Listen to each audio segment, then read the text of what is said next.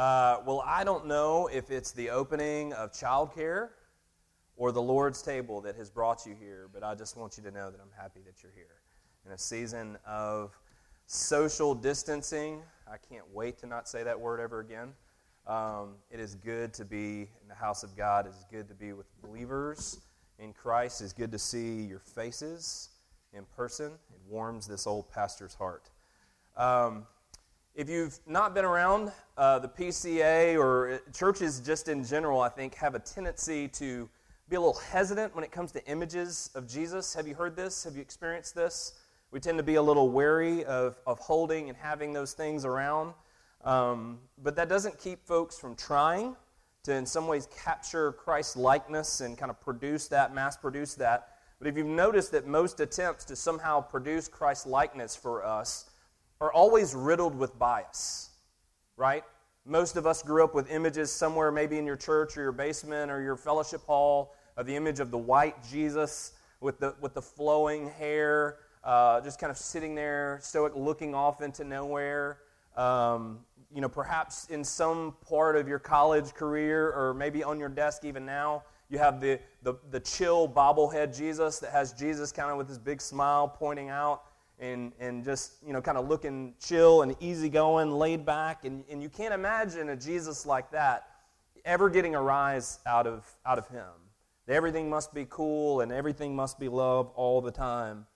And so part of our caution in trying to capture and display the image of Jesus, not only as individuals, but it involves our church history a little bit. We have a tendency to take images and forms and statues of Jesus and Mary and other important figures and ascribe to them more worth, more value, more importance, more spiritual kind of like glow than we should. But our struggle with idols is actually much, much older than that. The second commandment forbids us from making idols because God's people have a tendency to want to replace God as soon as we feel abandoned by Him. Christians have a history of acting insecure and irrational as soon as God isn't visible to us. As soon as He's out of the picture for a moment, you look through the Bible and you see moment after moment where we replace God. If we can't pin God down and have Him with us, but all of this really can't be blamed on God, because even in the garden, when Adam walked with God, His presence wasn't enough. We look to replace Him. We look for other things. We know that God's Word promises to us that He'll never leave us, never forsake us. And we also know that God is not one to break His promises. And so when we feel Jesus is distant, instead of waiting on Him, instead of seeking greater closeness, instead we often try to move on. Try to replace Him, just as our history has shown and our tendencies have shown, with something that's instant, something that's instantly gratifying. But like all idols, it has the same doomed ending of not satisfying us, that ultimately will find them to be a disappointment. Our text this morning finds Jesus coming back to His disciples after being apart from them for just a few hours. If you have your Bible handy and you want to start turning to Luke 9 this morning, that's where we've been over the last few weeks.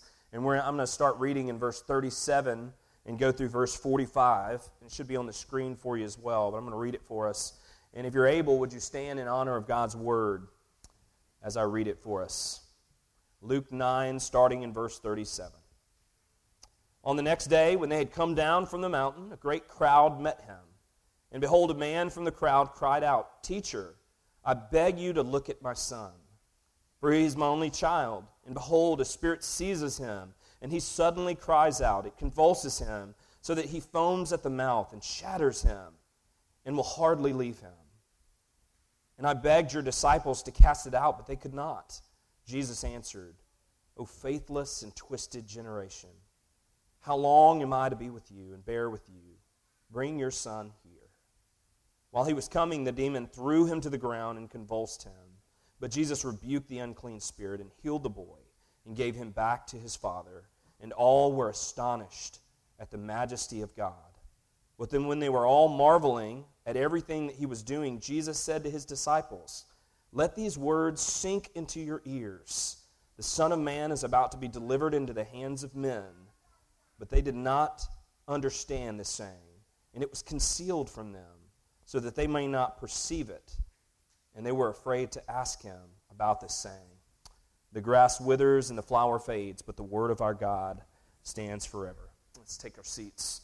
Father, this morning, even as we come, we pray and that you would come and speak a greater word. Your Spirit would come and move and show us these teachings. Do not hide from us the revelation of your Scripture. Illuminate it to our hearts.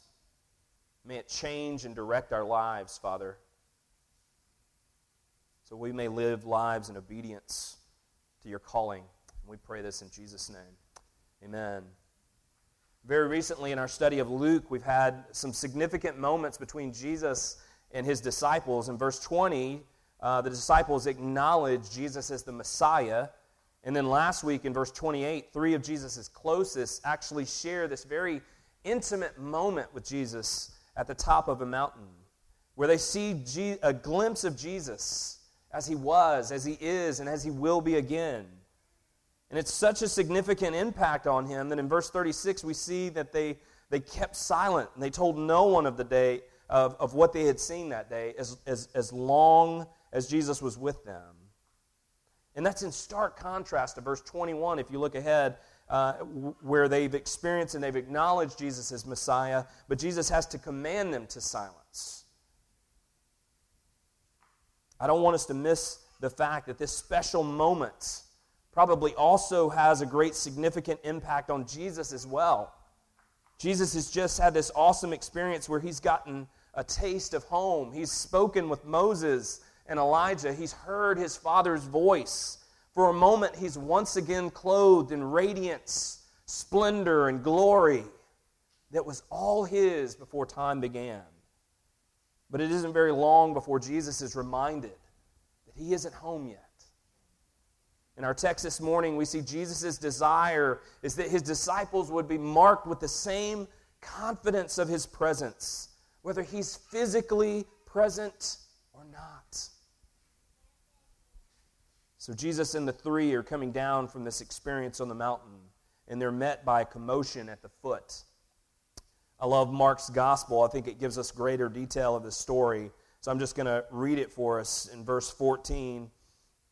And when they came to the disciples, they saw a great crowd around them and the scribes arguing with them. And he asked them, "What are you arguing about with them?" And someone from the crowd, we know this to be the father of the boy, answered him, "Teacher, I brought my son to you, for he has a spirit that makes him mute. And whenever it seizes him, it throws him down, and he foams and grinds his teeth and becomes rigid. So I asked your disciples to cast it out, and they were not able." It's in Mark 9. Hearing this, Jesus gives a pretty sharp response. Going back to kind of our text this morning in Luke 9, verse 41. Jesus answered, "O faithless and twisted generation, how long am I to be with you and bear with you?" That's a pretty strong response coming from Jesus. Why such a strong response? So we know from Luke 9:1 that Jesus has already granted his disciples power and authority to drive out demons. So as Jesus is on the mountain with Peter, James, and John, the other disciples are asked to cast out a demon that's given a life-threatening condition to this father's only son. And when they aren't able to do it, an argument ensues between the disciples and the religious leaders. Now we're left to speculate on what they were arguing about. But what we know is that Jesus wasn't a fan of this argument. Now it's easy to blame the scribes here because we know that many of them were just kind of following along with Jesus, looking for opportunities to discredit his disciples and his ministry. And I can't think of a better opportunity to turn the opinion of the crowd against this movement that's taking the thunder from them than the disciples' public failure to heal this father's son and the pristine opportunity that Jesus is nowhere to be found to kind of shame them and put them in their place. So, again, we're left to speculate what this argument is about, but the context of the Gospels gives us this sense that this may have been an opportune moment for the scribes to pounce. But we can't let the disciples off the hook either. Jesus doesn't. The disciples try and we're not told why their attempts to heal this boy failed. But when their attempts failed, we know that they had a choice. Their choice was to wait on Jesus. They could have waited on Jesus or do something in their own strength. That was their choice. What we see by their decision to argue with the scribes while this boy continues to suffer right at their feet is that ultimately by taking up their own mantle and doing something in their own strength, they are demonstrating that they have lost hope that God is still working. They've lost hope that Jesus will return. That Jesus could be working in their waiting. That's why we see such a strong response from Jesus here. Those that Jesus would soon entrust the church, His bride to care for, in His brief absence are running to their own understanding. It's the garden all over again. I don't want us to miss this image because I often feel like we create one just like it. Yesterday, the church celebrated Reformation Day. If you're not familiar with Reformation Day, it's this moment where a particular leader of the church, Martin Luther, penned 95 indictments to the church that he loved on the door, saying that this is not what Jesus taught, and it's not the church for which He died. It needed reforming because it had gotten off track, so corrupt that it was indistinguishable than some other money-hungry monarchy where man and not God was the king and the head of. If Jesus desires for His disciples to live lives marked with the same confidence in His presence as in His absence, then what do we do when we get off track? What do we do when we run to our own understanding? What happens when we feel alone and we speak to our problems like the disciples did and they don't vanish into thin air? What happens when things that have worked before or possibly in the past for us don't work anymore? And it appears that Jesus is nowhere to be found, that somehow the equation, maybe I'm plugging in A and B, but somehow C has gotten loose in the connection. How do I jiggle the cable? What do I do in order to make it work again? We reduce Jesus to some formula that should always work. How long is it before we lose our cool when Jesus doesn't give us what we're hoping for immediately? He doesn't solve our problems quickly. Going back to the disciples here, as they see their attempts to heal this boy fail, the alternative here is one that's offered to us, but it's not a popular one. The disciples could have chosen to stay with this father. They could have chosen to sit there and hold his hand and hold the boy, lamenting over his pain, suffering alongside with this boy and his father as they waited for Jesus to act, praying and waiting in hope that He would return and He would act on their behalf. Mark's gospel hints at this once again, giving us a little bit more detail in like the post-autopsy of this whole thing and this interaction in verse 28 of chapter 9. And when they had entered the house, the disciples asked Jesus privately, "Why could we not cast it out?" Jesus said to them, "This kind cannot be driven out by anything but prayer." The disciples aren't able to provide quick and easy solutions. But that doesn't mean they can't be helpful. That doesn't mean that they can't serve. Prayer is a biblical response to unanswered brokenness and suffering we see and experience, but lack the power to fix in our own strength. It's a biblical way for God's children to groan, appropriately groan the brokenness that still exists in our society, in our own lives, in our own bodies, in the bodies of those that we love, as we long for God to act on our behalf. And as we do this, we're exercising faith by running to Him over and over and over. How many times have you found yourself seeking answers or seeking actions from God? In the monotony of seeking Him, you just grow weary. You just get tired of Him not answering and Him not providing solutions. You give up. You look to other things. You medicate. You numb.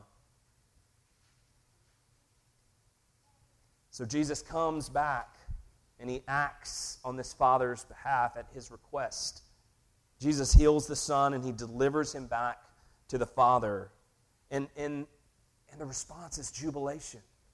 The disciples, the father, the crowds, they're not arguing anymore. They're all marveling at the majesty of God, it says. And I want to look at this for a second in light of our previous week's study on how the disciples and crowds are generally acting and kind of interacting with Christ. Is they're attempting in every way to prolong Christ's appearance, to keep Him here on earth, to somehow say, this is your kingdom now. This is where things could get good. And so by Jesus coming back from the mountain and Him fixing everything that we were arguing about and say, look, we've got nothing to argue about anymore. You're here. The boy's healed. Everything's good. Let's just throw a party. Just previously, we have Peter on the mountain, and Moses and Elijah show up, and they want to set him up with earthly accommodations. Let's build these tents. Let's have them stay here. We can all stay together. This can be the new temple. We don't want to accept our temporary residency. Look at Jesus' response in verse 44 of Luke 9.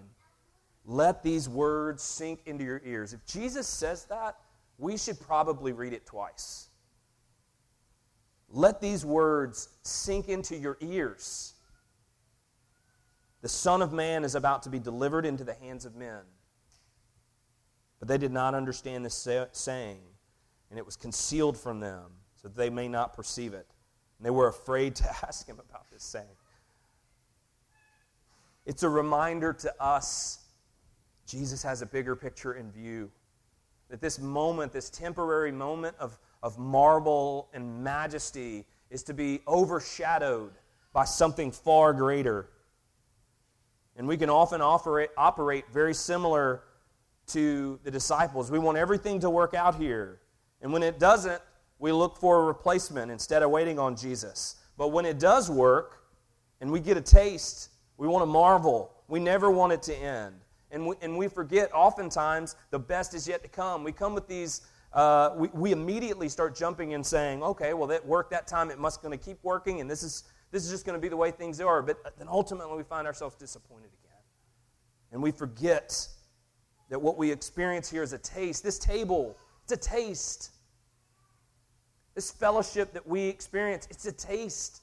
The goodness of love between husband and wife, when it's great, when it's awesome, it's just a taste. It's a shadow of what's to come. He promises, He goes to prepare a place, a better place. He'll use any means necessary to do what He must do. His supernatural Jesus powers here to conceal from them for now, so that they don't try to stand in His way, so that He can go to Jerusalem. This taste that Jesus got on the mountain has to have Jesus longing for heaven. This moment where He hears His Father's voice again, and he's clothed, and He sees these other great men around Him, has to have him longing for heaven. But he knows the way is through the cross. He's convinced of the promises and truth that God has given to his people, that the way is through suffering. The way is through the cross, that he must remain faithful, that these sinful, unfaithful, ungrateful, hateful, murderous people that he loves and that he has come to save must first betray him and hand him over to evil men. When we experience disappointment, struggle, brokenness, these are great opportunities for God's children to grow in his likeness by continuing to seek the Lord in these moments in prayer and grow in our longing for Christ's return, in our commitment to the very mission that stands between us and this return. When we ask for something and God doesn't answer right away, it's not because he's absent. It's not because he doesn't care. In fact, it's quite the opposite. He cares a great deal about you by his willingness to grow you as you continue to grow in confidence that his promises remain true and that God works in our waiting.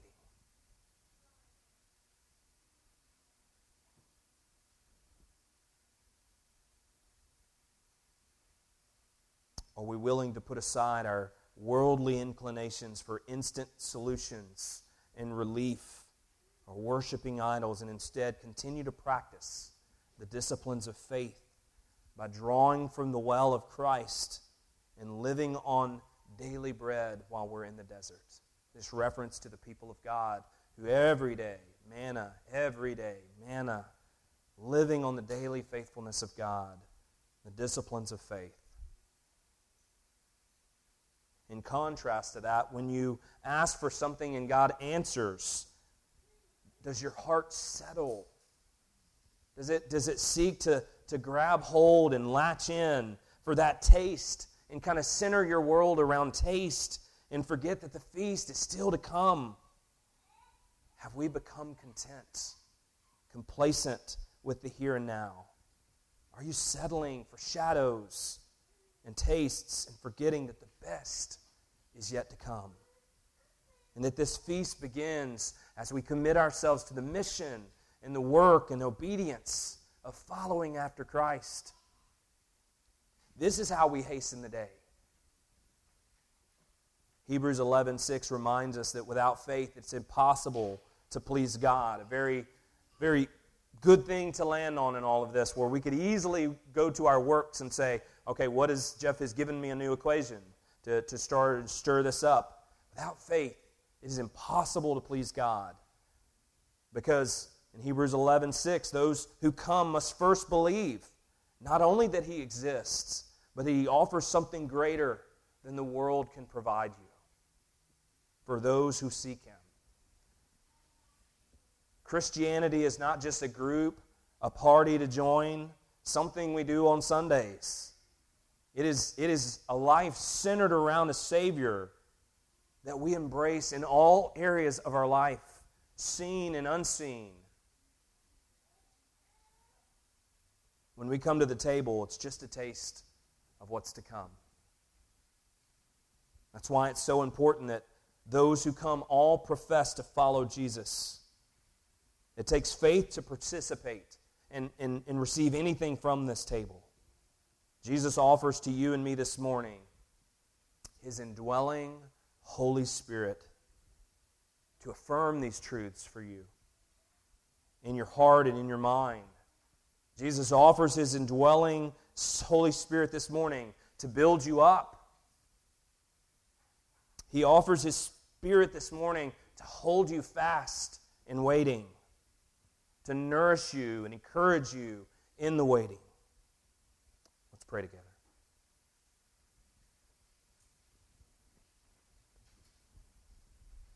Father, I picture this image of your disciples when you said, when their reply to you was, "Where else can we go?" It's a vivid reminder for us this morning of we could be in a lot of places. We could run to a lot of things. The world gives us opportunities to see things that maybe perhaps provide for us or satisfy us temporarily. But Father, we know cannot provide for us long term. And so, Father, this morning may your Spirit work so mightily within us that it convinces us over the shadows and the lies of this world that you are good and your truths endure forever. You are worthy of our worship.